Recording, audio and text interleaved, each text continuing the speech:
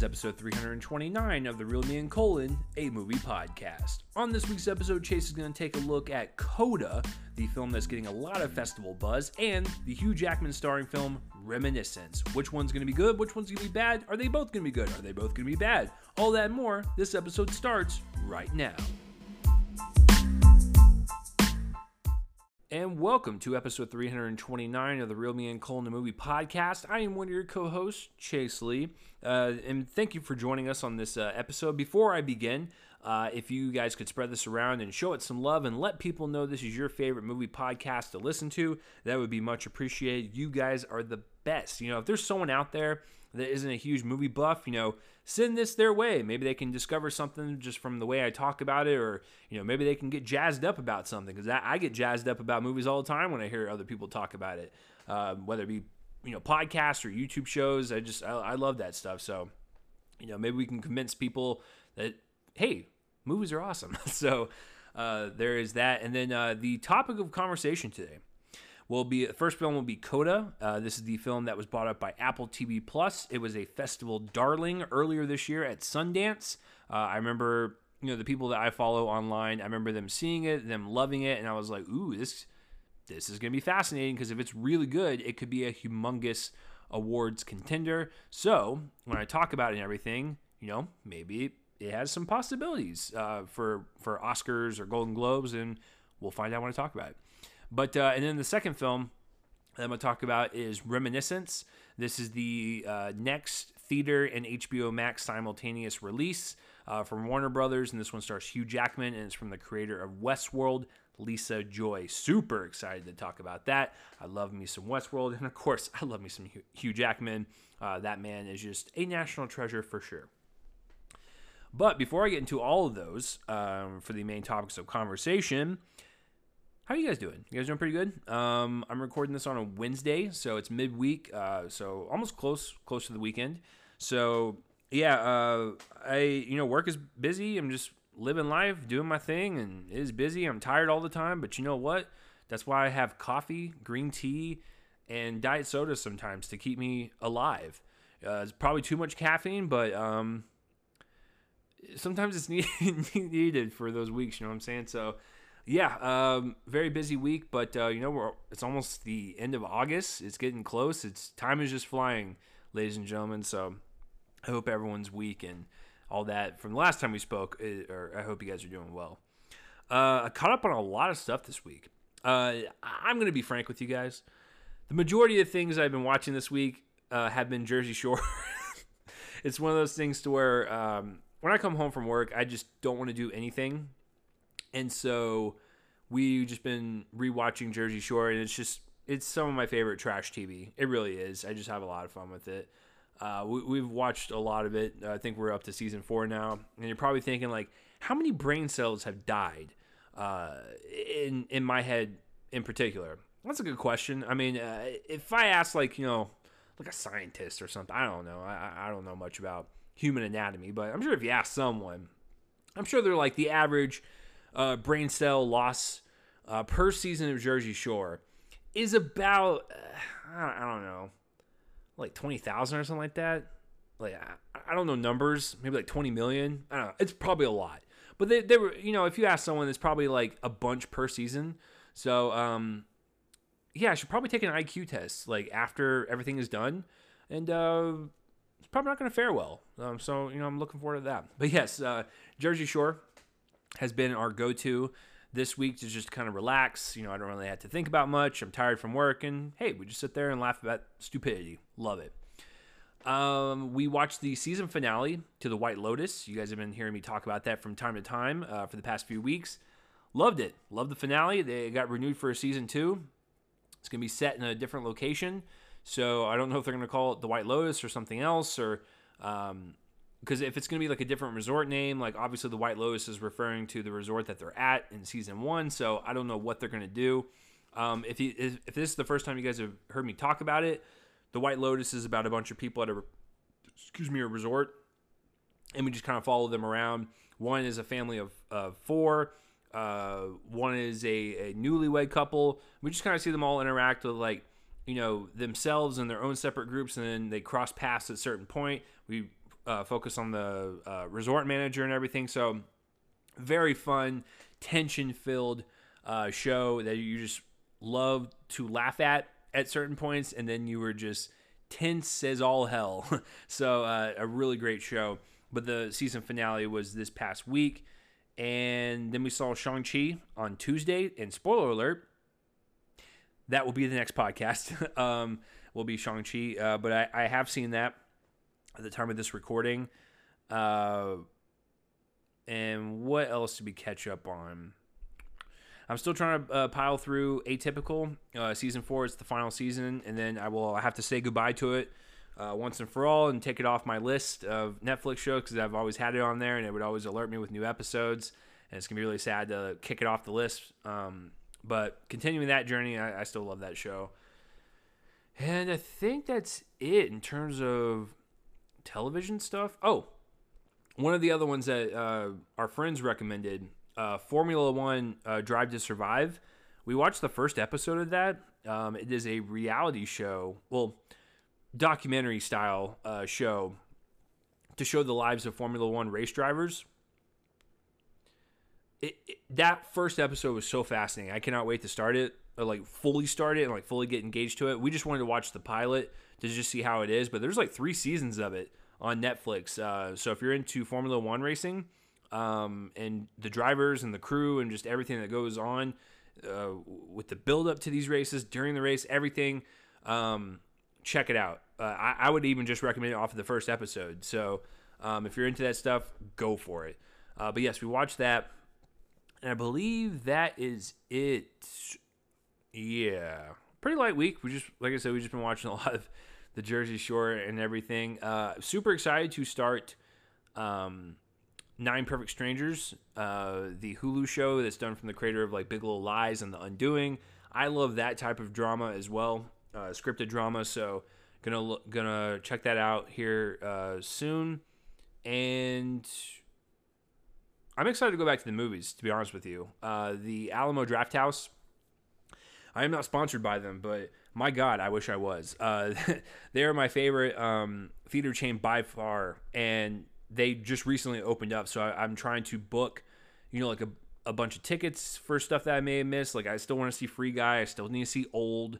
So there's a lot of things that, I still need to catch up on with you guys, but I'm hoping, I can find like a rhythm now that the theater is open, and, I need to kind of sit down and see what I could do with Joel in the future and everything. So it's starting to look like it's going to go back to some type of normalcy, but with like the Delta variant and everything, my God, we might just be going back into lockdown again. And what a journey that will be. But for right now, for the time being, it looks like, things are starting to,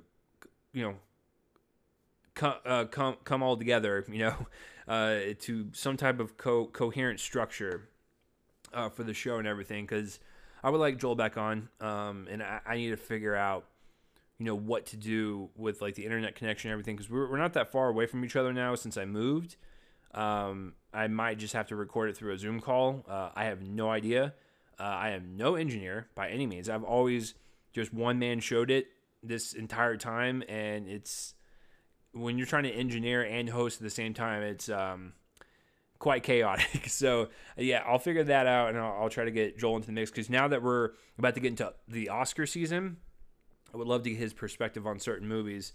And also the Dallas Film Festival will be coming back this fall as well, and I'm hoping he and I can do something with that too, like we did for the past couple years. Not couple years, but like, the past couple times. So yeah, that has been what's been going on this week. It's been crazy. And then my wife's birthday is coming up, and I got her a gift, and I don't think she can hear me because I record this upstairs, right? I'm gonna let you guys know what I got her, and obviously, there's people that listen to this that know my wife. Just keep this between us, but I got her a Cameo. And she really likes the show The Nanny. And I told you guys we've been watching The Nanny and everything. I got her a cameo of one of the cast members on there, and I think she's gonna really enjoy it. So yeah, that came in earlier this week. I checked out the Cameo and I thought it was gold. It's just like, because when you ask for like a simple request on Cameo, you go, hey, this person, it's their birthday or anniversary or whatever, like just have this message sent to them and that's it. And usually like celebrities will just like do what is requested and be done with it. No. I got more than I asked for. And I was like, you were severely underpaid. You should be charging people way more for your services. But anyways, there's a funny little story with like that. And you know, once her birthday happens and everything, I'll tell you guys who it was and what was said and everything in the Cameo. But it was gold. Loved it. So yes, that was the week. And of course, watched Coda to prepare for the episode, and then Reminiscence as well to prepare for the episode. So those were a couple things else that we watched. But yeah, let's dive right into it. Let's not waste any more time. Are you guys ready to talk about some movies? Let's talk about the first one that's right off the top here, Coda.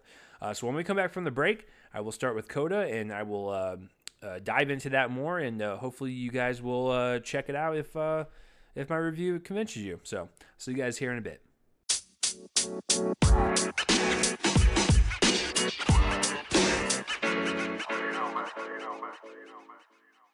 And we are back from the first break, and so let's talk about the first film, Coda. Like I said up at the top, it was a festival darling earlier this year, and it just picked up a lot of, you know, positive buzz, and people were talking about it, and so it seems like it's going to be a really heavy awards contender. So Apple TV Plus was like, well, let's scoop this up and see what happens. So you know what?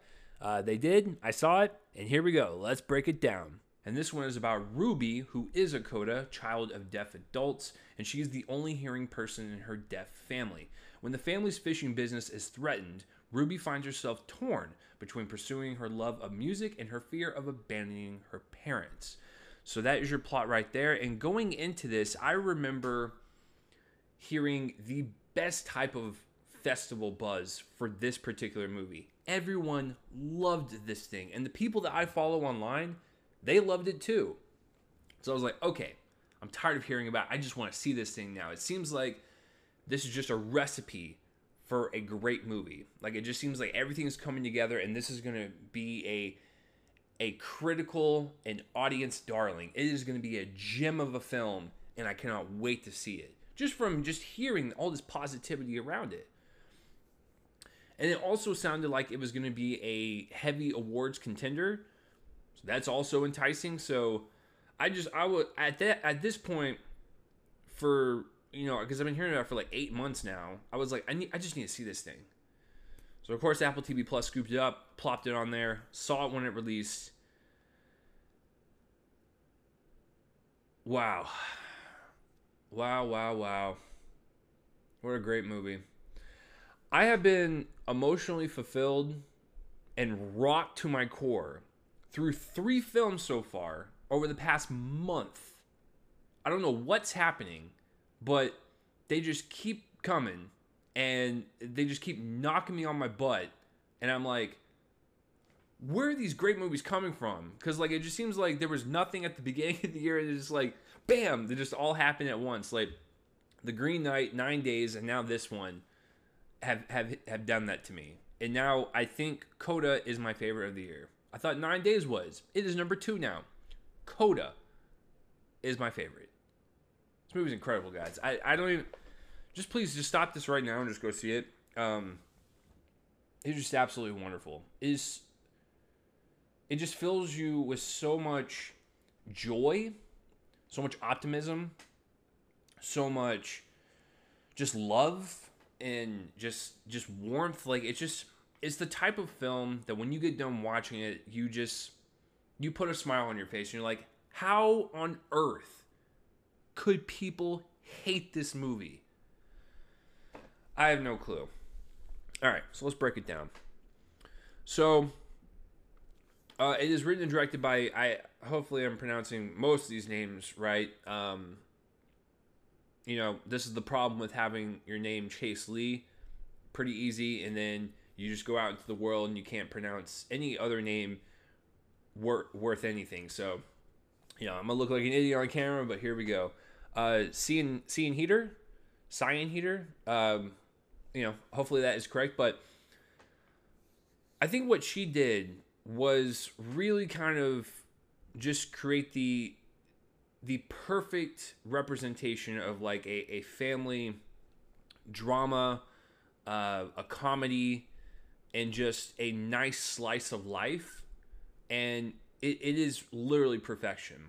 There's nothing wrong with this movie. It is just a masterclass at dealing with so many characters and balancing all these storylines, all this character growth, and really and taking all these different genres and wrapping it all into this nice little package. And it's just, it really is just, it's beautiful, the whole thing. um like I said, she does balance quite a lot of genres. She bounces from comedy, which is really really funny, and then the dramatic stuff, which is really heartfelt, and it is a gut punch. And you feel for everyone in this movie, even some of the side characters that barely have any screen time. Just their performances are so in tune with one another, and their chemistry is just off the charts, that it feels like you are watching this slice of life in this little town, and everyone around it just giving the film just so much personality, and just so much just light. It just everyone is just on point with this. So yeah, I really thought she did a great job just kind of balancing everything and really making us care for these people right off the bat. When we see the first scene with the family, you immediately fall in love with them. How is that possible? We had not seen them all in this movie before. And you're like 5 minutes in, and automatically you fall in love with them.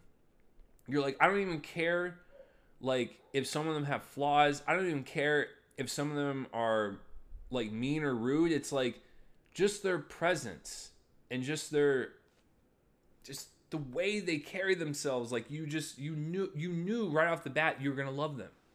And you love this family from the moment you see them. But yes, another thing that Cyan did really well is just the script in general, and just really kind of just crafting excellent arcs and excellent scenes for every single one of these characters, and the way Ruby interacts with them, whether it be solo ones with her dad or solo ones with her mom, with the people at her school, with her friend. Just everything about it just seems so natural and authentic. Once again, kind of going back to that slice of life feel, and really just kind of just feel like we're just watching this little family in this small town. And yeah, I thought some of the hard hitting scenes were really well done. Like I kid you not, I hope this is up for a screenplay award in any way, shape, or form. It seems like it's adapted, so maybe go into adapted screenplay for it. I really think it deserves it. And the third thing I would like to say about the director and writer of this film, she really kind of brought something to all of our attentions. And it's that not a lot of people know American Sign Language, ASL. And that's so true. When you're watching this and you see the frustration that this family has with everyone in their community, because they just see them as lesser than, or freaks as they are called, or they can't communicate with anyone because no one knows ASL. Like, that's really sad.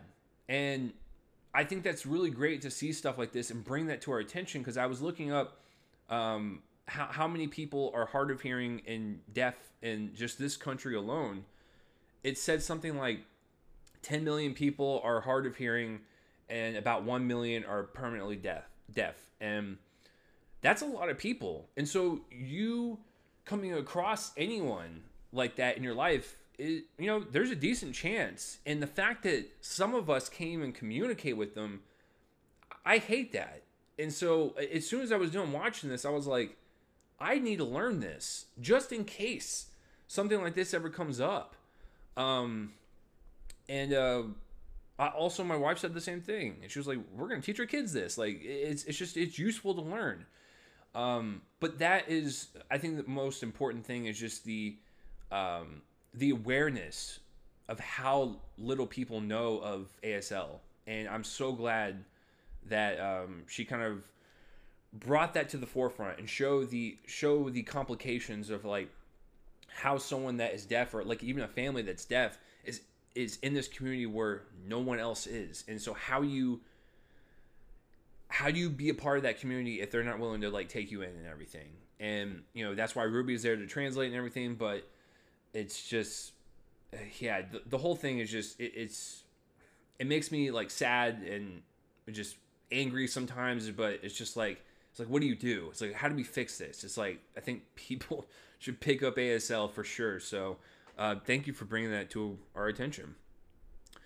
Okay, so the performances. Lights out. Everyone does the best job that you could possibly do in a movie. Like that, we're talking like an 11 out of 10 type of thing. Emilia Jones plays Ruby. What a great lead to follow. She's very likable. She's definitely a teenager. She definitely has a rebel type of attitude, but you can understand where she's coming from. You can understand why she doesn't want to translate for her family anymore.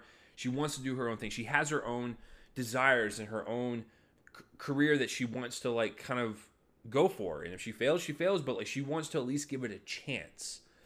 And you can feel that frustration. Like you know, like she's between a rock and a hard place.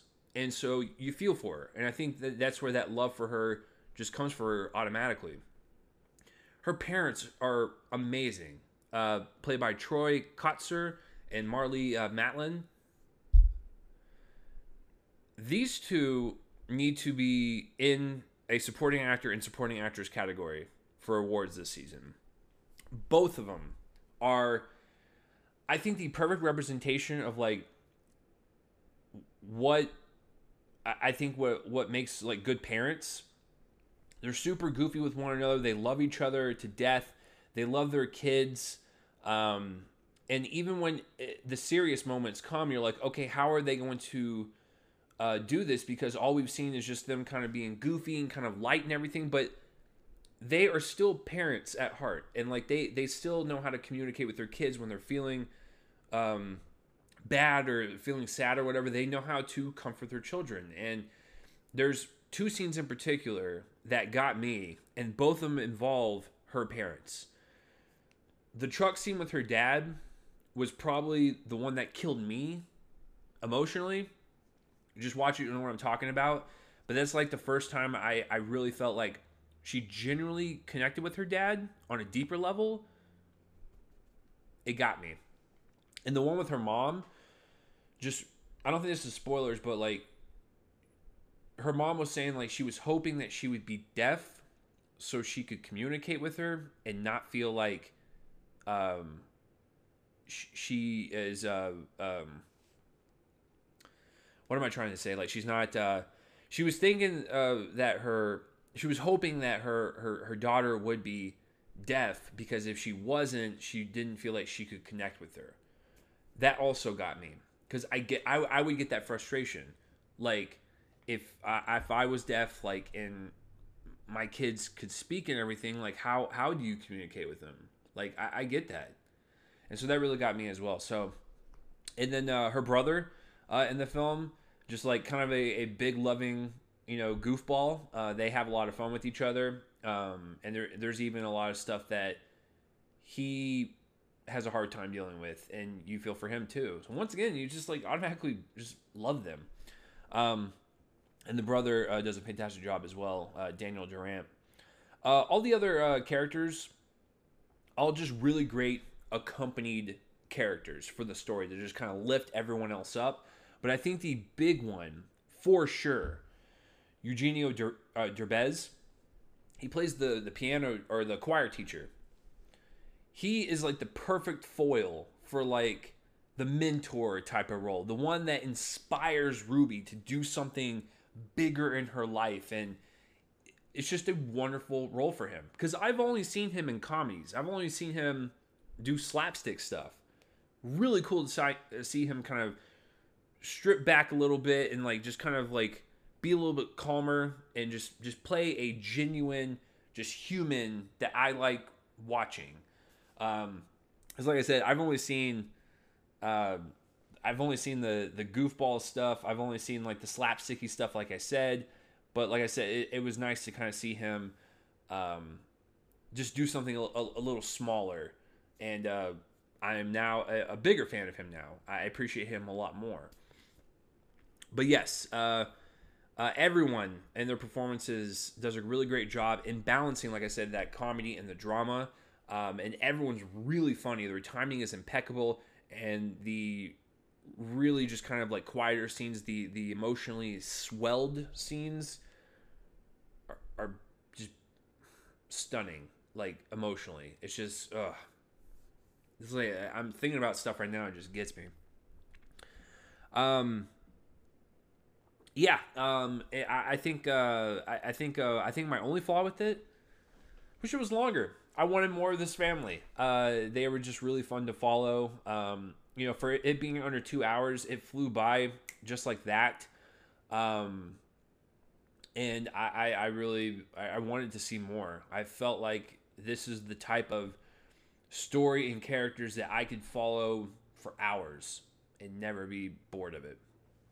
Guys, this is an experience. And I think just going into it, not knowing much, I think you will be emotionally wrecked like I was. I think you will want to understand ASL more. I think you will have your gears turning in your head to find out like which awards they should be nominated for. It's just, this was that type of movie where you go out and you go, that's my favorite of the year so far. I don't know what else could beat it. I said the same thing about 9 Days though, and something did beat it, but all these great movies back to back, it's overwhelming for sure.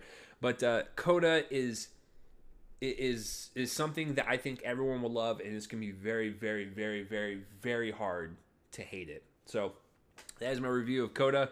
Please check it out. It is on Apple TV Plus if you have that subscription. If not, take that login from someone. I think it's worth it. So let me know down below what you thought of Coda. When we come back from the break, I will be going over Reminiscence. Is this going to be another theater and HBO Max release dud, or is it going to be worth it to go see it in theater, stay at home, HBO Max, all of that?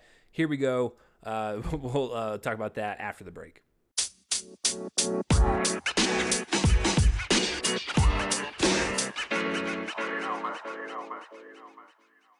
And welcome back to the show, everyone. We just talked about Coda. Now let's jump into Reminiscence. When I first saw the trailer to this, I was super intrigued, also confused at the same time, but I love the thought-provoking science fiction storytelling method that Lisa Joy has, especially with Westworld. So her tackling this movie, and of course having Hugh Jackman in it, I was super excited. Even though the trailer and the marketing for it were kind of wonky, you couldn't really tell what it was about, I was still curious. So let's go and break this down and talk about Reminiscence. It is written and directed by Lisa Joy, and this one tells the story of Nick Bannister, played by Hugh Jackman. He is a private investigator of the mind, and he navigates the alluring world of the past when his life is changed by a new client, May, played by Rebecca Ferguson. A simple case becomes an obsession after she disappears, and he fights to learn the truth about her. So that is your plot. Pretty straightforward, set in this complex futuristic setting, so you got that going for it. Going into it, I was super excited. It is written and directed by Lisa Joy, like I said at the top, and she is the co-creator of Westworld. I love Westworld. I think her and Jonathan Nolan, that's actually her husband as well, they co-created the show together. They've done a fantastic job kind of navigating this story from season 1 to see where it's at now. It's getting really intense, and I can't wait to see another season. I think it was canceled, but I think they're bringing it back. They're not really clear about that, but if they do make that season 4, I will be looking forward to it. But I love that show and its sensibilities of questioning life and, what it means to live and what it means to be human, what it means to be AI. And I don't know. I've always enjoyed it. I've never found a dull moment in the show. I've enjoyed it thus far. So seeing her kind of come on and direct a smaller budgeted film, really just taking the reins on it and just doing her thing, I was excited. And of course, Hugh Jackman, I will see that man in anything. And to be quite frank with you, a lot of the stuff he is in, if it's just okay or kind of bad, he gives his commitment. Like it is 110% bar none. So he never fails to disappoint. Even if I don't really care for the movie overall, he just enjoys acting. I can tell you that right now. He really gives it his all. So it's fine. I don't think it's as bad as people are making it out to be. I also don't think it's as great as people are making it out to be. It's just, if you said this film was at 50% on Rotten Tomatoes, I would believe it. Split all the critics down the middle, because I have a feeling some people will like it. I have a feeling some people will be like me and just kind of neutral on it. And then some people will just be like, I didn't really care for that. So I can appreciate the good aspects about this to bring it up to kind of like that mid-level. But honestly, I don't want to watch this again. It's not something I want to revisit, examine further, watch on a pure entertainment level. None of that. It was just kind of like, it was there. Okay, I saw it, and then I'm moving on with my life. But let's start with Lisa Joy, because she is the writer and director on this film. She's the spearhead on this project, right? I think she is amazing at world building and creating a sense of atmosphere, setting, and really just making you feel like you are in this specific place and time. When you watch Westworld, like, you will understand what I'm talking about. Like, she captures that futuristic setting super well. And it's super well imagined, from all the directors that come and bring her words on the page to life. So I think with this film, having the city like halfway underwater, and there are some parts of the city that are completely underwater, like, it's just a ticking time bomb for the rest of the city. And you even have like the rich on like this high level of dry land, and it's something that's completely plausible for our current society. So you have that kind of like tension looming on in the background as this thing is taking place, like, this smaller little story happening within the city. There is that sense of just terror, knowing that like the dams could break at any moment and the whole city would be washed out. And it's kind of sad when you think about it, because you're like, this could actually happen. But having that and having like the film noir kind of feel to it with the voiceover and the mystery and, solving this murder with this private investigator, like, all that is fine. Like, I don't think there's anything wrong with that. I kind of wish they would have expanded it a little bit more, explored a little bit more than just this simple little romance between Hugh Jackman and Rebecca Ferguson's character. Showing that you can create like kind of a smaller film on a smaller budget like this, that's super impressive. For me personally, I didn't really find it as engaging as the actors were making it out to be and as they were performing. When the core of your film is a romance, you need to make that romance work, and you need to make sure the audiences care about like what is going on with these two people. I did not find that connection whatsoever. Hugh Jackman and Rebecca Ferguson, top notch. They perform their asses off in this movie, and they elevate this movie by a couple notches. Now, I understand why Lisa Joy decided to make a romance as part of the main storyline for, this private investigator that can go inside the mind of clients and kind of recall memories. I get all that, because at the very end, it kind of wraps up and it's just like, we as humans, like, we really cherish the past and our memories and the people that come into our lives and that are super important to us and make a mark in our journey. And like, we want to remember those good moments and like, the good people that came through our life. Like, we want to hold on to those precious memories even till the day we die. I get that. That's really sweet. That's really heartfelt. Just didn't work for me in this movie. So yeah, I get why she did it. It's just not for me. But yeah, the performances are really well handled. Tandy Newton, she's fine. Not really anything to write home about, but it's mainly Hugh Jackman and Rebecca Ferguson. Everyone else, they do their part. The special effects are pretty good. I will give them that, because if you are going to create this gigantic kind of futuristic partially underwater world, it needs to look really cool. So I will give them that. It does look really awesome, and I wish this film could have sequels and we can go kind of deeper into maybe other cities, maybe use this technology somewhere else. Maybe it gets into the wrong hands. I don't know. There's so much more you could do with this, and I think cramming this ambitious film into 2 hours, I just don't think it's enough. I actually think this could be like a mini series or something. So HBO, I don't know, do your thing. Like, take it, let Lisa Joy run with it, and expand this world. I would really appreciate that. There's really nothing else to say. I mean, it's just kind of, for me, it's just kind of blah at the end of the day, but I can appreciate the people in front of the camera and behind the camera that made it, and I get why everything was made the way it was. Just didn't really connect with me on an emotional level. I just kind of saw it as a movie that played from start to finish and didn't really affect me either way. So let me know down below what you thought of Reminiscence. I'm very curious because a lot of people are kind of all over the place. There's a lot of people that really like it. I haven't heard anyone say they love it.